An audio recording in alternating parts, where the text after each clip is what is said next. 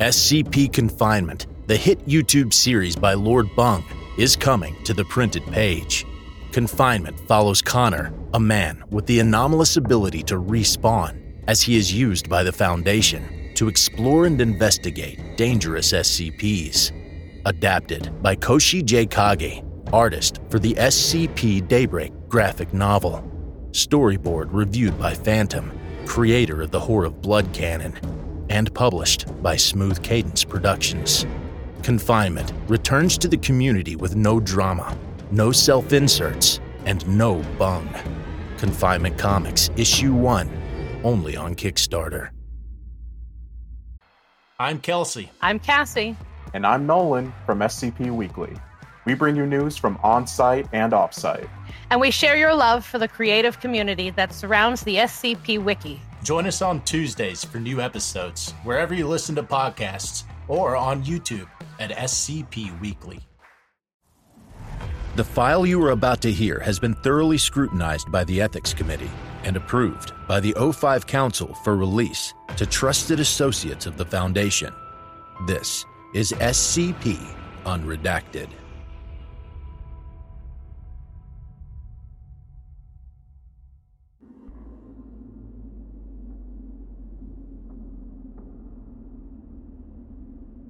Foundation Research Site 29, Northwest Oman. Sunday, 25 December, 1988. 0300 hours local. The helicopter touched down at the edge of the base camp for Research Site 29. It wasn't much to look at, just a standard perimeter fence, a few large tents, and a prefabricated watchtower with a searchlight and heavy machine gun. Razor wire and a minefield 50 meters deep had been deployed around the perimeter. These security measures would be improved as the site was developed further. According to the file, the site had only been constructed a few months before, after SCP-557 had been discovered by an investigation into a missing geological survey team. Harper stepped off the helicopter and was met by two men. One was a short man with glasses, dressed in khakis and clutching a Stetson to his head. The other was an enormous, barrel-chested Arab wearing an impressive black beard and desert camouflage. "You must be the VIP I was told to expect," shouted the shorter man, an American based on his accent. "Dr. Nick Ford, Site Director. This is Colonel Ali Al-Hashem, Site Security Chief." "Tim Harper, Foundation Counterintelligence," yelled Harper. He followed the two men into the nearby command tent as the helicopter shut down. The tent was mostly empty, unsurprising given the hour. A radio operator sat in the corner reading a book. "Lieutenant, go get a cup of coffee," boomed El-Hashem in a deep resonant baritone. The tech jumped to his feet and scurried out. Rounding on Harper, the colonel asked ominously, "Is there a problem with my security?" "Now, Colonel," objected Dr. Ford, "that's no way to welcome our guest. I'm sure that's not why." "The hell it's not," bellowed El-Hashem. "It's quite all right," Harper said quietly. "I'm not aware of any inadequacies in your security measures, nor am I aware of any problems with your staff." The giant Arab deflated, looking slightly relieved. Dr. Ford asked, "So, Agent Harper, what does bring you out to Research Site 29 in the middle of the night?" "Just Mr." Harper corrected gently. "I'm not an agent. I'm here because I have a reason to believe a person of interest is intending to use SCP-557-1 in a plot against the Foundation." Ford and El-Hashem shared a worried look. "-1 isn't contained," Ford said. "We aren't even sure what it is." "Wasn't that in the file?" El-Hashem asked. "I read both the files on SCP-557 and Research Site 29 on my flight," Harper explained. "But they both only had preliminary findings. I'm going to guess they haven't been updated yet since the site's so new." Ford nodded. "That makes sense, I suppose. I should go ahead and give you the nickel tour." He and Harper left the command tent and strode across the compound. At the center, there was a stone structure maybe 10 meters in height. They entered through a rough hole in the side, perhaps 2 meters tall. The room was an ancient library. Dusty shelves lining the walls held rolls of papyrus. A table had been set up in the middle of the room, where researchers could examine and translate the scrolls and other artifacts. "This is level 1, explained Ford. There are 5 underground levels total, which is unusual for structures of this design." The structure itself is an Aman-Nar era tomb, which we think was built somewhere in the 24th century BC. We've not had a chance to do a thorough sweep of the surrounding countryside yet, so there may be more ruins out there. Historically, there was a trade route through this area and a now lost city named Ubar or Arem, depending on the language. The desert eventually swallowed both the city and the trade route. Now, the scrolls we found here on level 1 are written in a number of ancient languages. So far, we've identified Greek, Old Egyptian, Sumerian, and Akkadian. We've only begun translating. Anything about -1? Asked Harper. Maybe. We're still working on translating. We've pulled all the records we can identify that we think might refer to -1 and are prioritizing those, Ford replied, gesturing to the several dozen scrolls littering the work table. He searched for a second, found a specific sheet of modern loose-leaf paper, and handed it over. This is the translation of the only document in here written in Greek. Radiocarbon dating indicates it was the most recent addition to the library, from around 300 AD. I will write in Greek, so that any learned man who finds this place will understand. I am the last of the keepers, and I will be dead soon. The sands are taking this place, and perhaps it is for the best. The prisoner must not escape, and the gateway to the dark must never be opened. I do not think the gate can be moved, but who knows of the prisoner? Not even the gods could kill it, and it was only with their help that he was secured. Without the rituals, I do not know. Secure the door the best you can, and never move the stone. That's charming, Harper remarked after finishing the note. Yep, Ford agreed. We don't know if that's talking about -1, but it could be. -1 wasn't the only thing held here. He paused. Anyway, in the several rooms on level 1, there are living quarters and Bronze and Iron Age weaponry for a relatively large contingent of individuals, possibly the keepers mentioned in the note. We only found 2 skeletons on this level, so we think the facility was abandoned over time. Ford led Harper down a flight of stone stairs, a long corridor with small stone cells stretched into the distance. This is level 2. According to the records, levels 2 and 3 were a prison for heretics and sorcerers. We didn't find any evidence of the cells being occupied. They seem to have not been used for perhaps 1,000 years before the structure was abandoned. Any idea who these heretics and sorcerers were? Asked Harper. None whatsoever, Ford replied, as the 2 men descended to level 4. We don't even know who the keepers were. Level 4 looked similar to levels 2 and 3, except there was more evidence of the Foundation's archaeological team.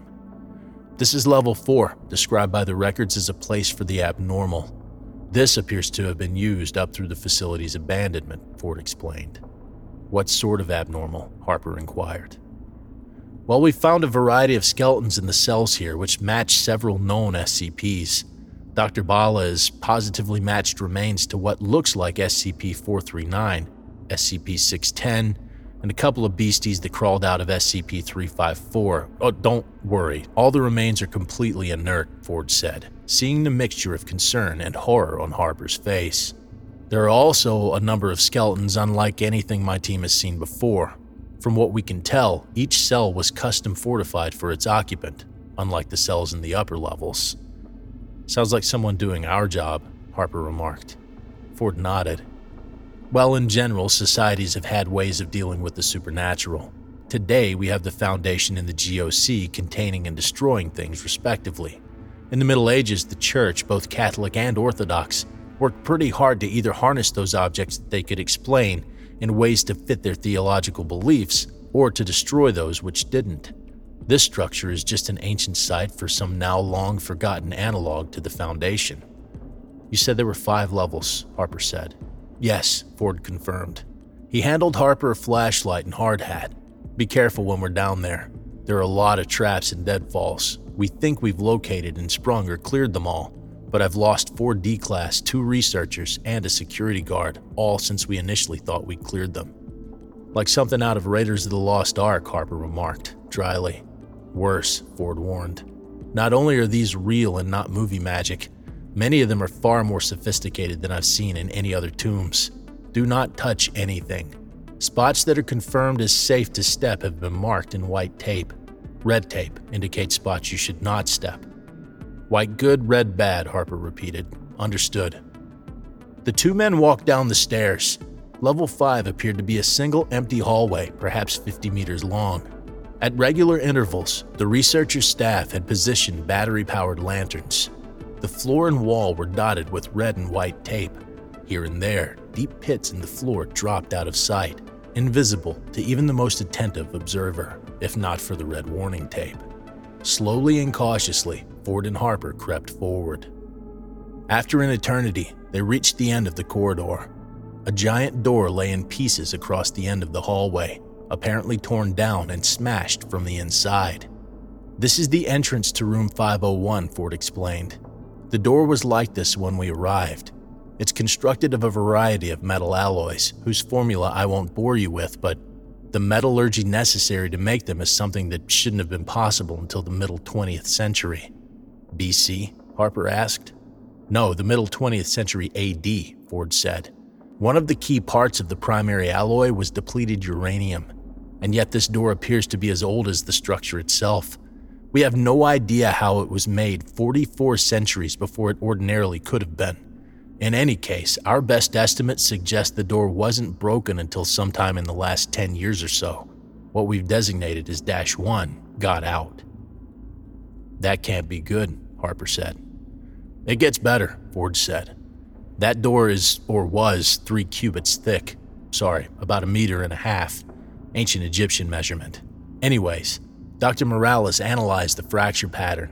This thing was broken in just one physical blow.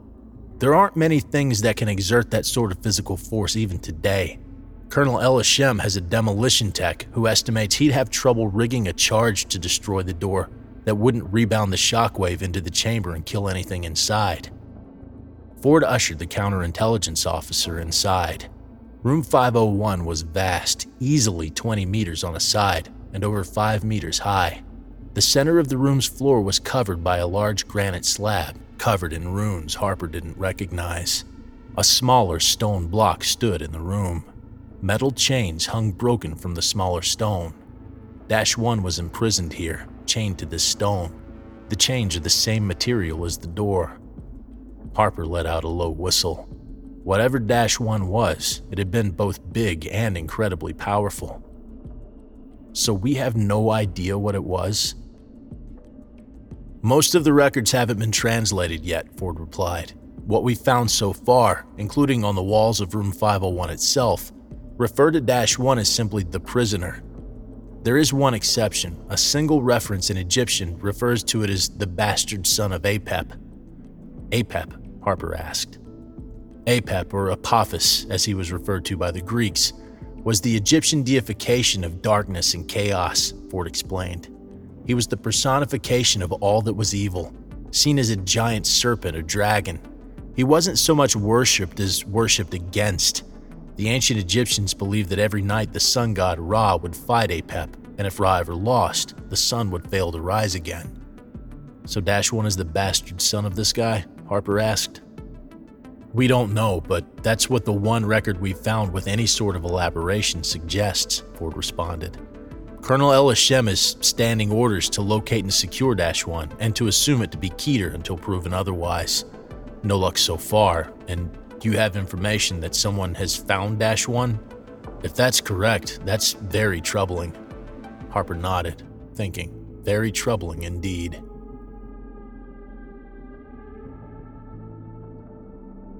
Foundation Command 02, Washington, D.C.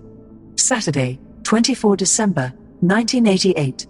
2200 hours local. Muir and Monica huddled around the secure speakerphone.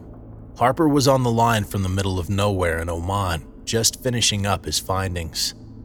So we're on the lookout for the bastard son of the ancient Egyptian god of chaos and darkness, Monica asked incredulously. Welcome to the Foundation, Muir sniped. The intern rolled her eyes at him. Harper ignored him. So I presume Seven told you about 1440? Have you turned anything up? Just to make sure we're on the same page, you had the file last updated 15 June 1987, Muir asked. It never hurt to double-check such things. There was a pause on the line. Then Harper said, That's correct. Monica read from some notes she had hastily scribbled on a legal pad earlier that evening. Mr. Harper, Site 11 doesn't have an exact fix on 1440's position, but they believe it might be somewhere near Mount Kazbek in the Caucasus Mountains in the Georgian Soviet Socialist Republic. Who? Local contact. Ground, the transmission from Harper asked, fading in and out of static. Say again, Tim, we missed that, Muir instructed. Said, is the tacked on the ground, came the reply. Monica looked at Muir. He wants to know the contact on the ground. Muir called into the telephone. Your contact is Captain Ivan Petrovich Gagarin. He'll meet you in Vladikavkaz. Captain Gagarin in Vladikavkaz, crackled the phone, dissolving into static. Tim, Harper, Muir called, but the connection was dead. Foundation Research Site 29, Northwest Oman. Sunday, 25 December, 1988. 0700 hours local. Troy, Monica, yelled Harper into the secure radio set. The operator looked up apologetically. Sorry, sir, but we've lost the transmission. Looks like a sandstorm's on the way, said another technician on the other side of the command tent. Coming in from the west, ETA 5 minutes. Harper looked at Elishem and Ford. How long do these things last? Hard to tell. Could be hours, the Arab colonel replied. Harper hoisted his bag. Is the helo ready to go? Yes, but it'd be better to ride the storm out here, Ford cautioned. Harper started toward the tent's exit. Can't waste the time, he said over his shoulder as he stepped outside. To the east, a towering wall of sand rose kilometers high. Harper ran to the helicopter pad and gestured to the pilot to spin up the bird's engines.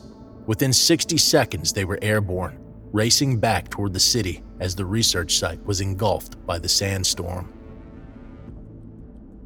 Foundation Observation Post 3-02, location redacted. Sunday, 25 December, 1988. 0300 hours GMT. A red light blinked on and off, annoyingly insistent among a sea of green and blue, denoting the status of the Foundation's worldwide assets. Probationary Agent Johnson sat up and called up the associated status indicator. He'd gotten a bottom-of-the-barrel assignment, shipped off to the middle of nowhere, straight out of training, only arriving the day before. Priority 2 alert, automated notification. Research Site 29, communications lost. Agent Marcus? We have a Priority 2. Research Site 29 just lost communications, Johnson said, worried. Calm down, Proby, his superior said. Satellite Emmett shows a sandstorm in that part of Oman. We've had problems every time one of those has come through since we set up shop a few months ago. Landline's still a work in progress. So you think the storm is disrupting the radio signal? Johnson asked. Third time this week, Marcus replied, sipping his coffee. The system log any danger or distress codes before the signal went out? Johnson took a moment to call up the relevant data. No, he said. Marcus smiled. Well then, Proby, it's probably nothing. Fire off a sit rep and form CL-287 to HQ in Site 11. As per protocol, if the signal doesn't return after the storm clears, they'll send in an MTF. Johnson swallowed and nodded. If Agent Marcus wasn't too worried. He decided he shouldn't be either.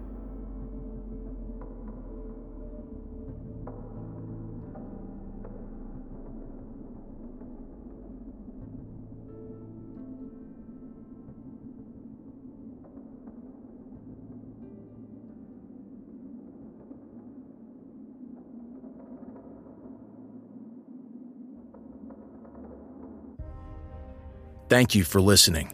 If you like what you hear, join my Discord community, hire me on Fiverr, or help support me by becoming a patron for as little as $3 a month. Regardless of tier, all patrons get early access to every single episode.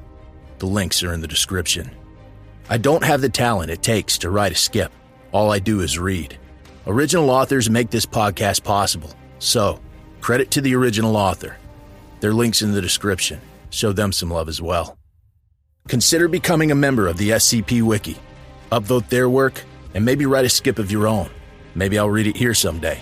You never know if you never try. The content of this podcast and content relating to the SCP Foundation, including the SCP Foundation logo, is licensed under Creative Commons Sharealike 3.0, and all concepts originate from scpwiki.com and its authors. This recording, being derived from this content, is hereby also released under Creative Commons Sharealike 3.0. I'm Grigori Karpin from Simply Creative People, the podcast where we discuss GOIs, canons, and stories from the SCP Wiki, and we try to recommend things for all fans of the Wiki, new and old. Look for us on Spotify, Google Podcasts, Stitcher, and Apple Podcasts. Visit the show page at anchor.fm/simply-creative-people, or follow us on Twitter at SIMCREAT. Hey there, this is DJ Skip, host of Foundation After Midnight Radio, coming to you from the only third shift broadcast for personnel by personnel. Be sure to tune in wherever you listen to podcasts to not miss out on containment news and community announcements from within the Foundation.